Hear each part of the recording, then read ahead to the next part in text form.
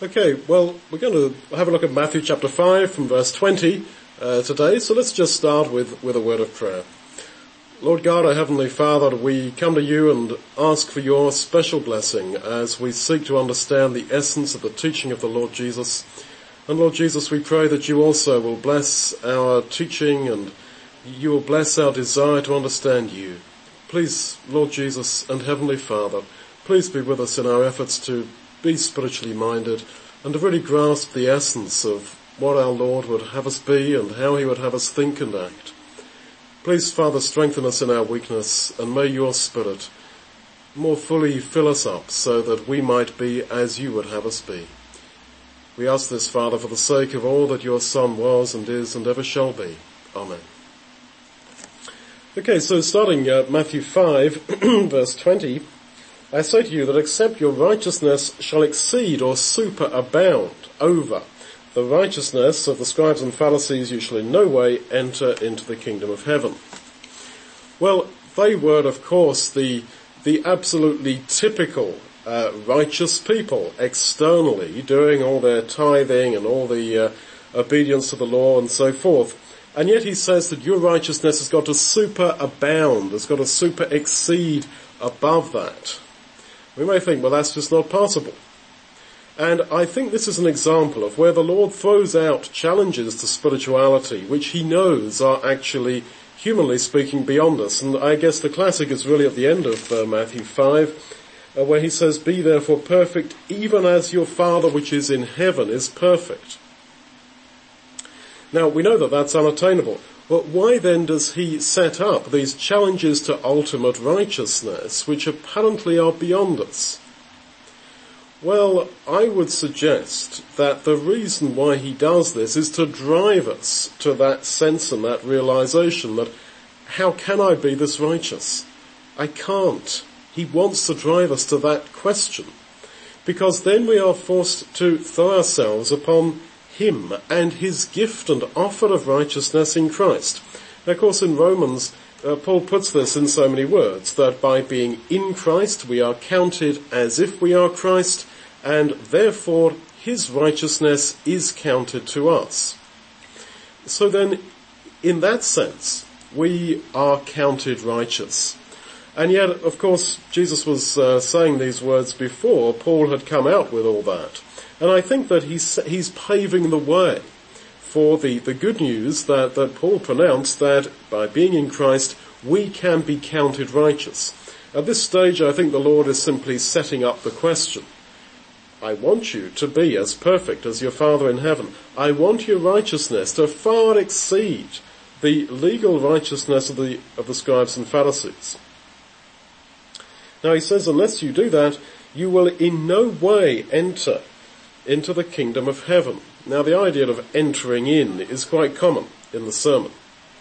And it's clear that, in a sense, Jesus has the idea that we are entering now, and yet ultimately we shall enter in when he returns. Remember, he says in Matthew 23, verse 13, about those who are entering into the kingdom are hindered by the scribes and Pharisees.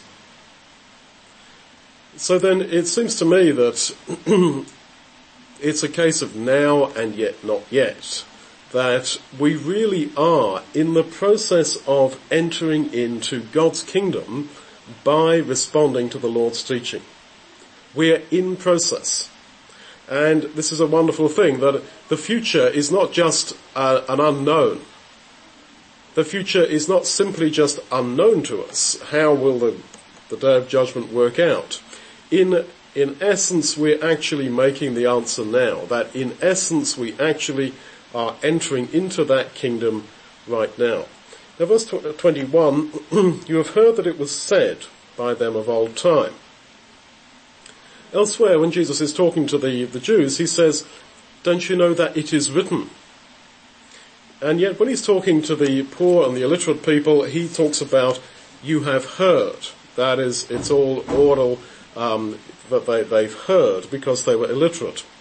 Now, literacy levels in first century Palestine were only about 10% at the highest estimate, and some estimates are that it was only about 3%. Now, most of the literate people in Palestine would have been the scribes or the wealthy. And yet it is to the poor that the gospel is preached. And as Paul says even to the Corinthians, not many mighty in this world have been chosen. And so the way he talks here, verse 21, verse 27, verse 33, you have heard, and then he gives his explanation. It just shows that to the poor the gospel is preached. It just shows that the intention of the Lord was to bring the desperately poor to him. And we need to just bear that in mind, that Christianity is designed, if you like, as a religion for the very poor. And we have to ask ourselves whether we actually are the very poor, and it seems to me that we are not. In their first century Palestinian peasant terms. And yet this is a religion designed for the very poor. Okay, verse 21 and onwards, he starts talking about your relationships with your brother. Now, when we read about your brother in the Sermon on the Mount, we therefore ask, well, to whom was this addressed? Well, back at the beginning of chapter 5, we made the point that his disciples came unto him in verse 1, and he taught them, verse 2. So then he's talking to the disciples here. Now it's true that although initially the disciples alone were with him, it seems from the end of chapter 7 and the beginning of chapter 8 that actually great multitudes slowly came and sat down there. But the thrust was his teaching to the disciples. And so he, I think, here has in view the idea of brothers within the community of believers. And there's a lot of talk in the Sermon on the Mount about our relationship with our brethren. That is, those within the community of believers. In the context of the disciples, their relationships with each other. Now, what that means is that the Lord foresaw that difficulties between fellow believers would actually be significant, and I think he also foresaw that this actually is one of the most demanding, difficult, problematic areas in the life of those who would follow him. Our relationship with our brethren. Very often people join the community of believers assuming that here I have found a church of, let's say, 100 people who are all absolutely wonderful. And as it turns out that over time that they see that that's not the case, many people, and I mean many, turn away because of their disillusion and because of their upset with the community of believers. And I think it's the shock of disappointment, of dashed expectation. That is always so difficult, isn't it? Shattered expectation. And I think the large amount of teaching in the Sermon on the Mount about your brethren, forgiving, not judging, and so forth, I think that really indicates that the Lord foresaw what a problem this was going to be. And also I think how our relationships with our brethren are intended by the Lord to be the vehicle through which he develops our spirituality. And that's my out-of-church Christianity. Just not bothering with any association with other believers in any form because there's always problems and so forth. That is missing, I think, his essential intention for each of us. So he says, verse 21, that whoever is angry with his brother without a cause shall be in danger of the judgment. Without a cause. Now the Greek is always elsewhere translated vainly, to no reason. Now that would suggest that there is nothing wrong with anger in itself. Of course God himself is angry. But anger which is vain, which is not creative, this is what is wrong. Now the wrath of God in that sense, as Emil Brunner observed, is the love of God. That the anger of God is not simply the anger of an offended deity. It is not in vain. It is to create something. You think of how in his wrath, God destroyed the world that then was at the time of the flood, and yet out of it he brought the salvation of the faithful into a new society. So what the Lord is saying then is that motive in anger is all important. Whoever is angry with his brother vainly, without a cause, without anything creative there, shall be in danger of the judgment, and whosoever shall say to his brother, Raka, shall be in danger of the council. But whosoever shall say, you fool, shall be in danger of Gehenna, that is, of final destruction. Now, Raka. Well, Raka was the sound made when a man cleared his throat to spit. And it was a term of abuse in the early Semitic languages. So to despise your brother, to clear your throat and spit, as it were, at him or on his name, is to be seen as a very serious sin. And we wonder, if you call someone or feel about someone who is in Christ as a right idiot and so forth, this is a pretty high standard. If you talk like that about those whom the Lord Jesus loves, and he loves those who irritate you and are your sworn enemies, who slander you and the rest of it, he does. He still loves them if they're in Christ. If you speak of them as Raka, as Raka, I despised that person. For me, they are not a person. We are in danger of the judgment. Then he goes on, and if you call him a fool, you should be in danger of the council. But whosoever shall say you fool shall be in danger of hellfire, of Gehenna. Now that's the Greek word more, from where the word moron comes. But it's used in the Septuagint in the Old Testament twice, Psalm 78 verse 8 and Jeremiah 5:23 in the Septuagint, to mean a rebel, an apostate. And he's getting closer to what he's going to say in chapter 7 verse 1, that if you condemn your brother, you shall be condemned. Now, he's saying that if we then really are going to treat our brother in this manner, we are in danger of condemnation. Now, this terribly wrong idea, which has crept into a number of our congregations of disfellowshipping people. This is a very evil practice. It's absolutely unwarranted. And if we in any way despise our brother and saying, you can come and break bread, that's pretty bad. That's very abusive and leaves huge psychological and emotional damage upon the person you do that to. If you do that, then he says you are in danger of all these things. Now, when he says that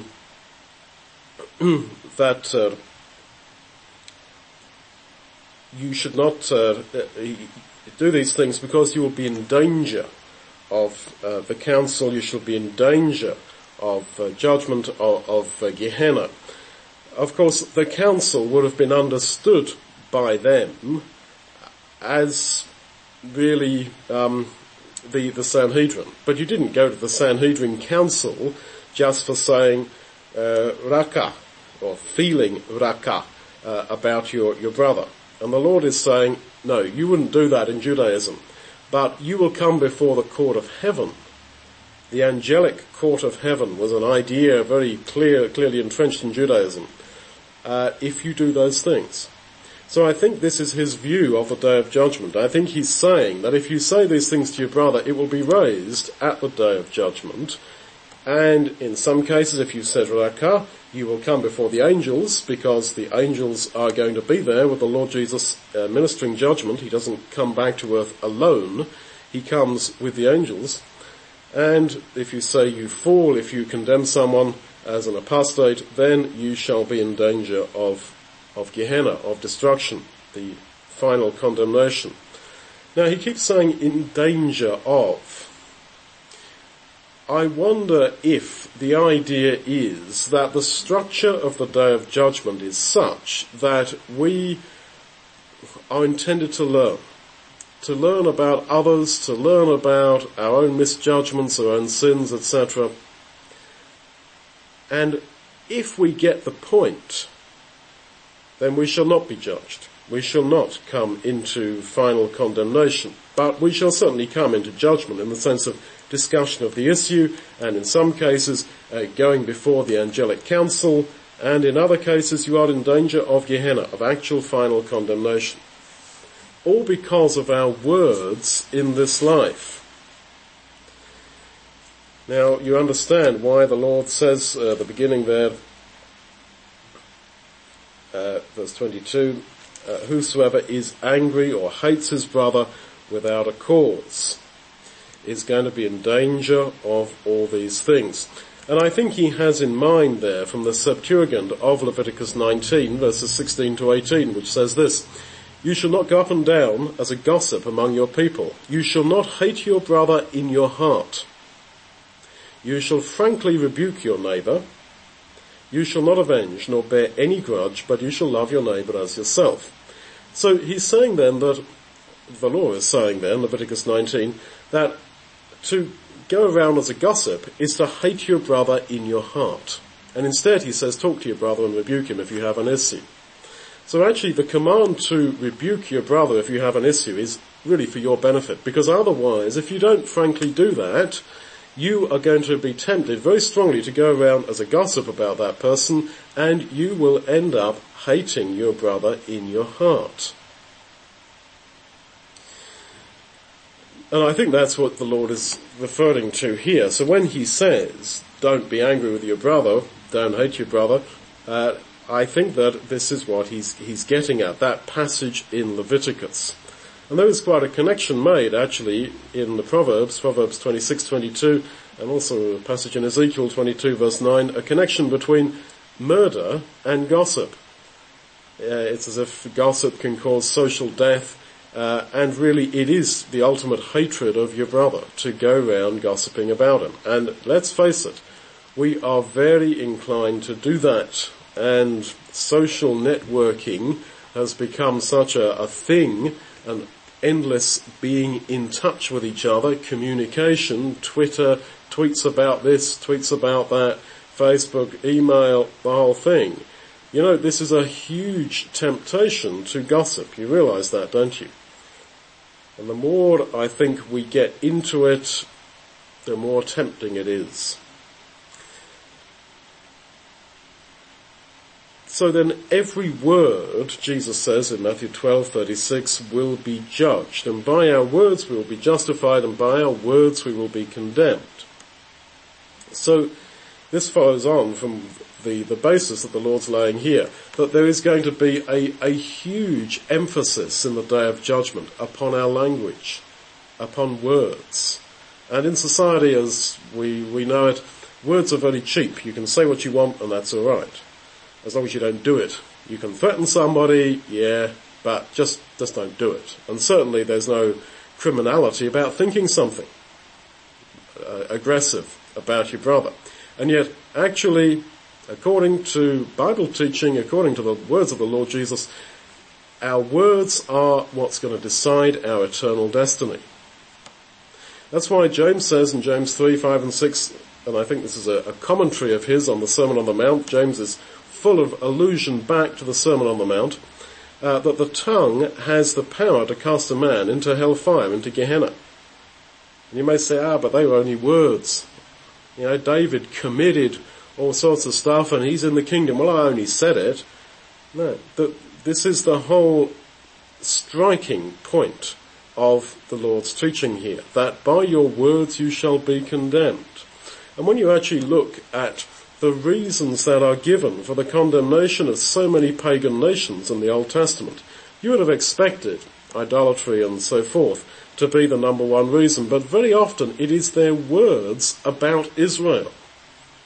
In Daniel 7, 11 and 12, we're actually told that the beast of the last days is thrown into the fire of destruction, Gehenna if you like, because of his words. Jude 15, that during the process of condemnation, the wicked will be reminded of all their hard words and hard deeds. You said this on the 6th of June at 3:44 p.m. GMT, you said this. Yeah, that's the implication, is it not? And yet we say our words and they slip through our fingers like sand, and we don't really take them that seriously, and we certainly can't remember them. But God is remembering them. Isaiah 65 verses 5 and 6, we're told that at the day of judgment, God is going to quote back some words to some in Judah. They had said, "Stand by yourself, come not near me, for I am holier than you." And God comments, "That is written before me. I will recompense." So a standoffish attitude, saying, "I'm holier than you, we can't have you at our table," God says he is going to remember that, and that is written, that is engraven before him, and it will be recompensed. So you see the importance of our words, and the fact that our memory is such that we forget words. The vast majority, 99.99% of all the words you've ever said, you've forgotten that you said them. This is the difficulty. We tend to remember actions. Yeah, well, I messed up, I did that, I shouldn't have done. Yeah, well, I was sorry about that. Yes, good, but what about your words? Now, this is inconvenient, isn't it, to hear this, but the Lord is setting this down as the essence of Christianity.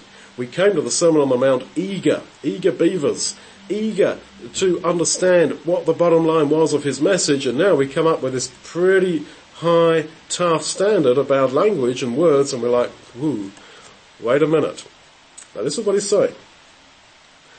Now, he goes on in the context of relationships with brethren, verse 23, "Therefore, if you bring your gift to the altar and there remember that your brother has something against you, leave your gift before the altar and go your way first, and first be reconciled to your brother, and then come and offer your gift." What's the force of the word "therefore" in verse 23?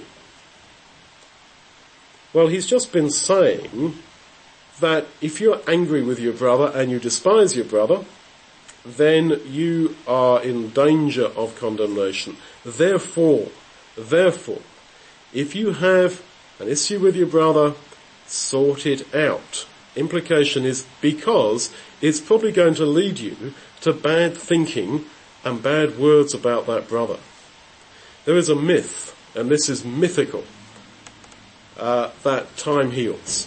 That, well, I don't need to deal with that issue for the moment because, well, yeah, in time, get over it, it'll sort itself out. Well, time does not heal. That is a myth. Time heals nothing. In fact, all it does is make things fester. And maybe on very petty things, yes, but it doesn't heal. And that's a nonsense to say that time heals. Two people who got divorced 10, 15 years ago, remarried other partners, do you mean to tell me that time's going to heal that? No, it doesn't. This is nonsense. Time doesn't heal. And quite clearly he says that if you're taking your gift to the altar and there you remember that your brother has something against you, then you are to run off and reconcile. In other words, don't think that all your other good deeds can justify, as it were, your lack of reconciliation with someone else. Because it's that lack of reconciliation which ultimately leads to condemnation. Now, for years I read this as meaning that if I'm going to offer my gift at the altar, and then I remember that I have got something against my brother, well, I should go sort that out. But he doesn't say that. He puts it, it's just so demanding, isn't it? He puts it the other way round. And there you remember that your brother has something against you. You take the initiative, even though you may have forgiven him. Even though, as far as you're concerned, that's passé, that's finished. If you remember that he has something against you, then you need to sort that out. That's a very, very, very high standard to call us to. But as I said, we came here to the Sermon on the Mount, all eager beavers to try to get the essence of the Lord's teaching, and this is it, isn't it? It's very, very demanding. So then we are to go to others and try to get them to deal with the issues which they have with us, even if, so far as we are concerned, it's all been sorted out. From our point of view, we're willing to play on, but if the other guy isn't, you need to sort it out with him. Now, of course, you're going to say, yeah, but he won't talk to me. Yes, I understand this. From my own life, I understand this. People refuse to talk. People refuse to have any level of conversation. I have this with many of my mother's family. I have it with my wife's mother's family. Just for years, total refusal. We will not talk to you.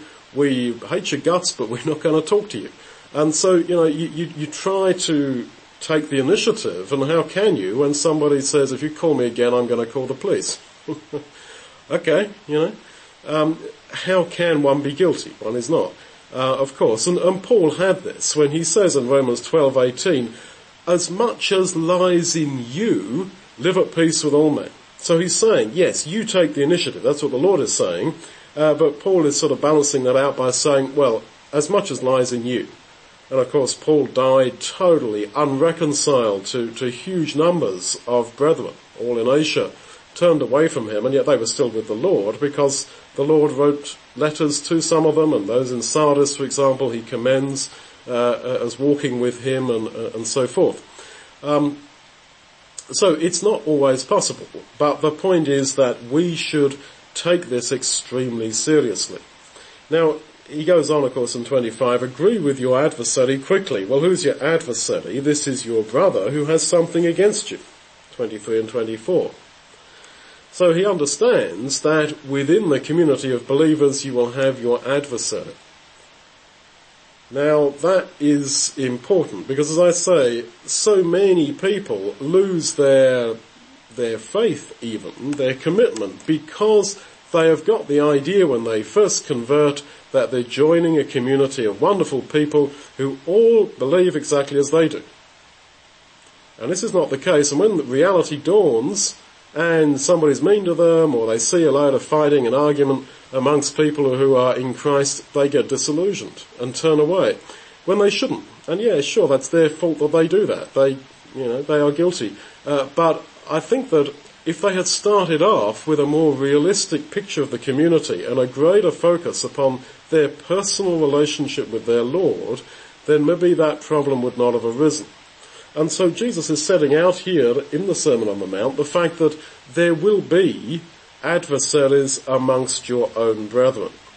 He says, agree with your adversary quickly, because, he seems to imply, you are on your way to judgment. It's as if the two of you are walking to the judgment seat, or to the courthouse, and you're almost on the courthouse steps, and he's saying, look, agree at any cost. Agree at any cost, so that this thing doesn't go further. Agree at any cost.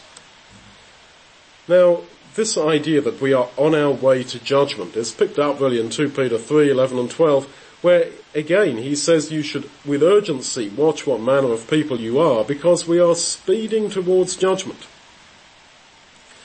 The implication is that we are guilty. Because, see in 25 and 26, you're on your way to judgment. You better get straight on the courthouse steps with your adversary, lest he delivers you to the judge, to the officer, and then you're thrown into prison, and you're not going to get out there till you've paid the uttermost farthing. The implication is that the case is going to go against you. And you know that from the start.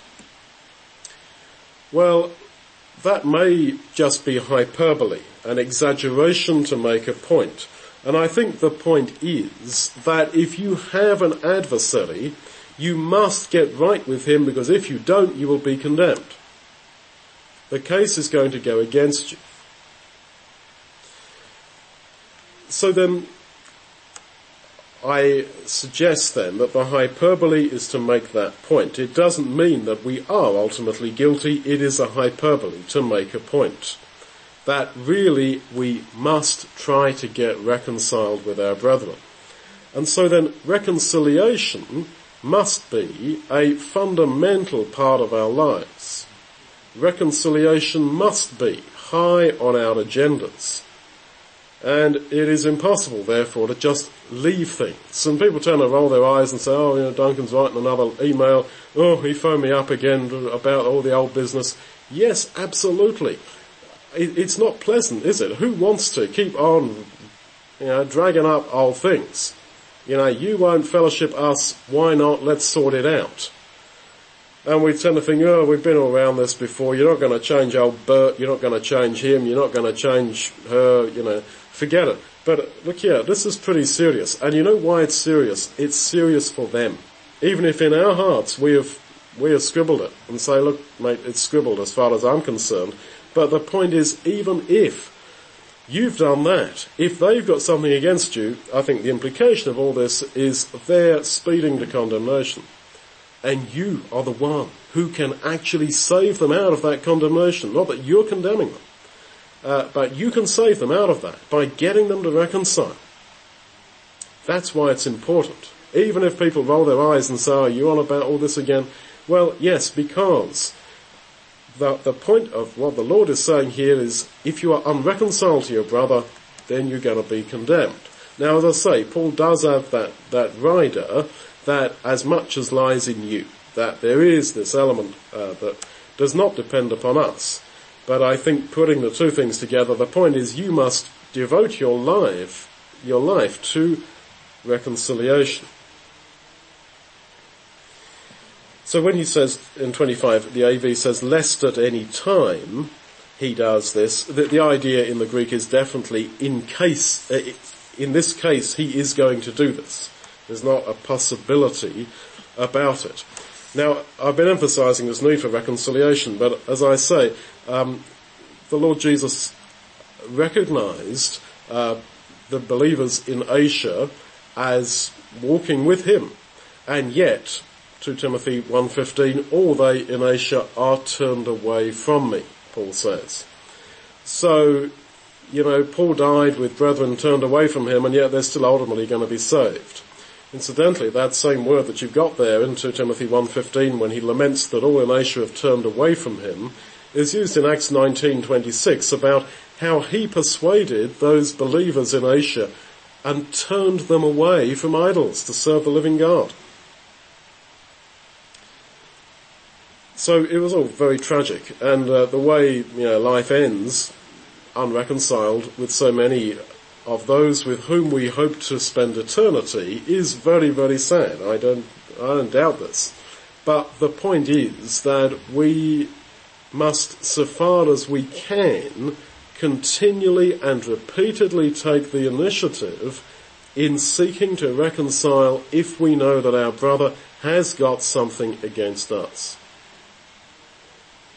But just look at this for one moment from another viewpoint. He says, lest he, that is your adversary, verse 25, delivers you to the judge, officer, and then you're cast into prison. Your adversary, who the implication is your brother, from verse 23, it is someone within the ecclesia, they have the power to get you to judgment over certain things, if they want. And that's another reason why the Lord is saying, reconcile with those people. Because although they're wrong, if they, as it were, take you to judgment, God's judgment over different things, you are going to have to appear there. And I wonder if there is an element of that also that's in view here, that if you actually insist that, look here, you're going to have to answer for that at the day of judgment. In my spiritual immaturity, I unfortunately said that to brethren sometimes. You're going to have to answer for the day of judgment for what you've done. Actually they will have to. It's far better for me to forgive them, and I have done, and so I'm not demanding that anyone comes to judgment about anything. But what happened if I hadn't? If I had stayed on that level of spiritual immaturity? Well, yeah, I was in the right and they were in the wrong and they were abusive. So then, yeah, well, they would have had to come to the day of judgment. And from their point of view, it would have been far better to come to me and say, hey, Duncan, can we just resolve that issue? But, they didn't, and they still don't. But the point is, I've forgiven them. But if I choose not to do that, and if I were to uphold that position, you're going to come the day of judgment and answer for this, Well, I think they will have to.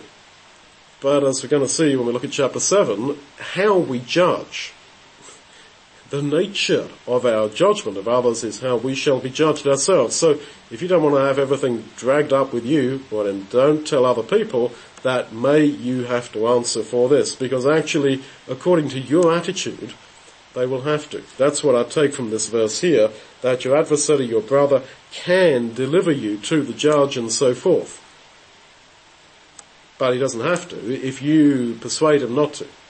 And of course the other reason why he doesn't have to do that is if he himself reaches the spiritual maturity of saying, I forgive you, forget it.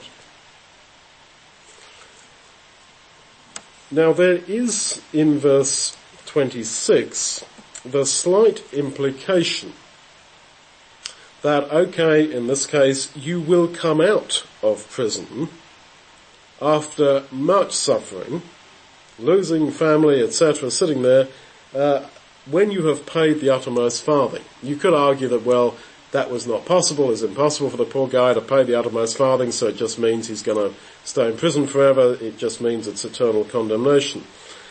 It could mean that. Or it could mean that you will come out from this when you've paid the last penny. And that would, in that case, that would then rather tie in to the idea that I've suggested, that the day of judgment is a learning process. It is solely for our benefit. It is not that God himself needs to, as it were, gather information. It's not that God himself needs to somehow open the books and have a look and see what Johnny did on the 6th of June 1999 at 4 in the afternoon in the suburb of South London or whatever. It's not that. God knows anyway. So then why is there the concept of a day of judgment? Well, as I've said, it is for our benefit, and it is for our learning, and not only for our personal learning, but because the day of judgment in some sense will be public, it is for the education of each of us regarding others.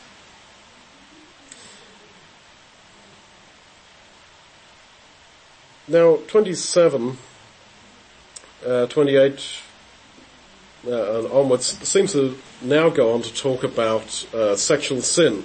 You have heard that it was said by them of old time, you shall not commit adultery. But I say to you that whoever looks on a woman to lust after her has committed adultery with her already in her heart. Well, his idea is that, look, it's a matter of the heart. And this is the theme throughout the Sermon on the Mount, that the emphasis is upon the heart and not upon the externalities. I think he had in mind here both Job and David. We'll start with Job. In Job 31 verse 1, when Job's accused falsely of adultery, when his friends say, look, you're suffering so much, surely you committed adultery, he goes, no, I made a covenant with my eyes, why then should I think upon a maid? And he goes on in verse 3, is not destruction to the wicked and a strange punishment to the workers of iniquity? He's saying, look, why would I even think upon a maid? Because there is a punishment to those who work iniquity. So Job clearly understood this. And it seems to me that the Lord didn't get his teaching just by flash revelation from heaven, but he'd worked out what he's saying here from the Old Testament. And I think Job's words there in Job 31 are an example. Then of course you've got David. Bathsheba was very beautiful to look upon. It's the same phrase in the Septuagint, 2 Samuel 11 verse 2. And of course David looks upon her and then he commits the act. And so the Lord says here, whoever looks on a woman to lust after her has committed adultery with her already. So he's saying, look, is not David going to be your example? If you look, then you shall do. He says in verse 28 that when a man does this, he has committed adultery with her already in his heart. And the Greek for already is worth looking at. It really means even now. And I think that what the Lord is saying here is that every act of adultery is preceded by lust, by thinking about doing it, and then it happens. So that's the force, I think, of the word already. He's saying that every act of adultery was preceded by this lust, and that therefore, if you look at someone to lust after them, then you have already committed adultery. Why I say that is because there's a lot of angst by some brothers about this verse, that you can't help but notice a pretty person, a pretty woman or whatever. That's quite normal. There's nothing wrong with that. The whole idea of to lust is literally, the Greek is to set the heart upon. This is talking about something consciously done. It's not an involuntary turning of the eyes. That is not what is in view here at all. And in fact, his whole teaching about sexual misbehavior continues in that same vein.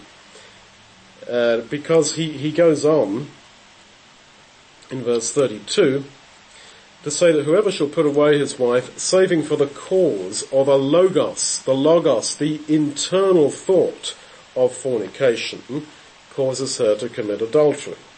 So that, verse 32, the idea of the logos, the idea that is the germ of the action, that connects seamlessly with what he's just been saying here in our verse 28, that whoever looks upon a woman, whoever lusts, whoever fixes their heart upon doing something like this, will do it because the action was already done.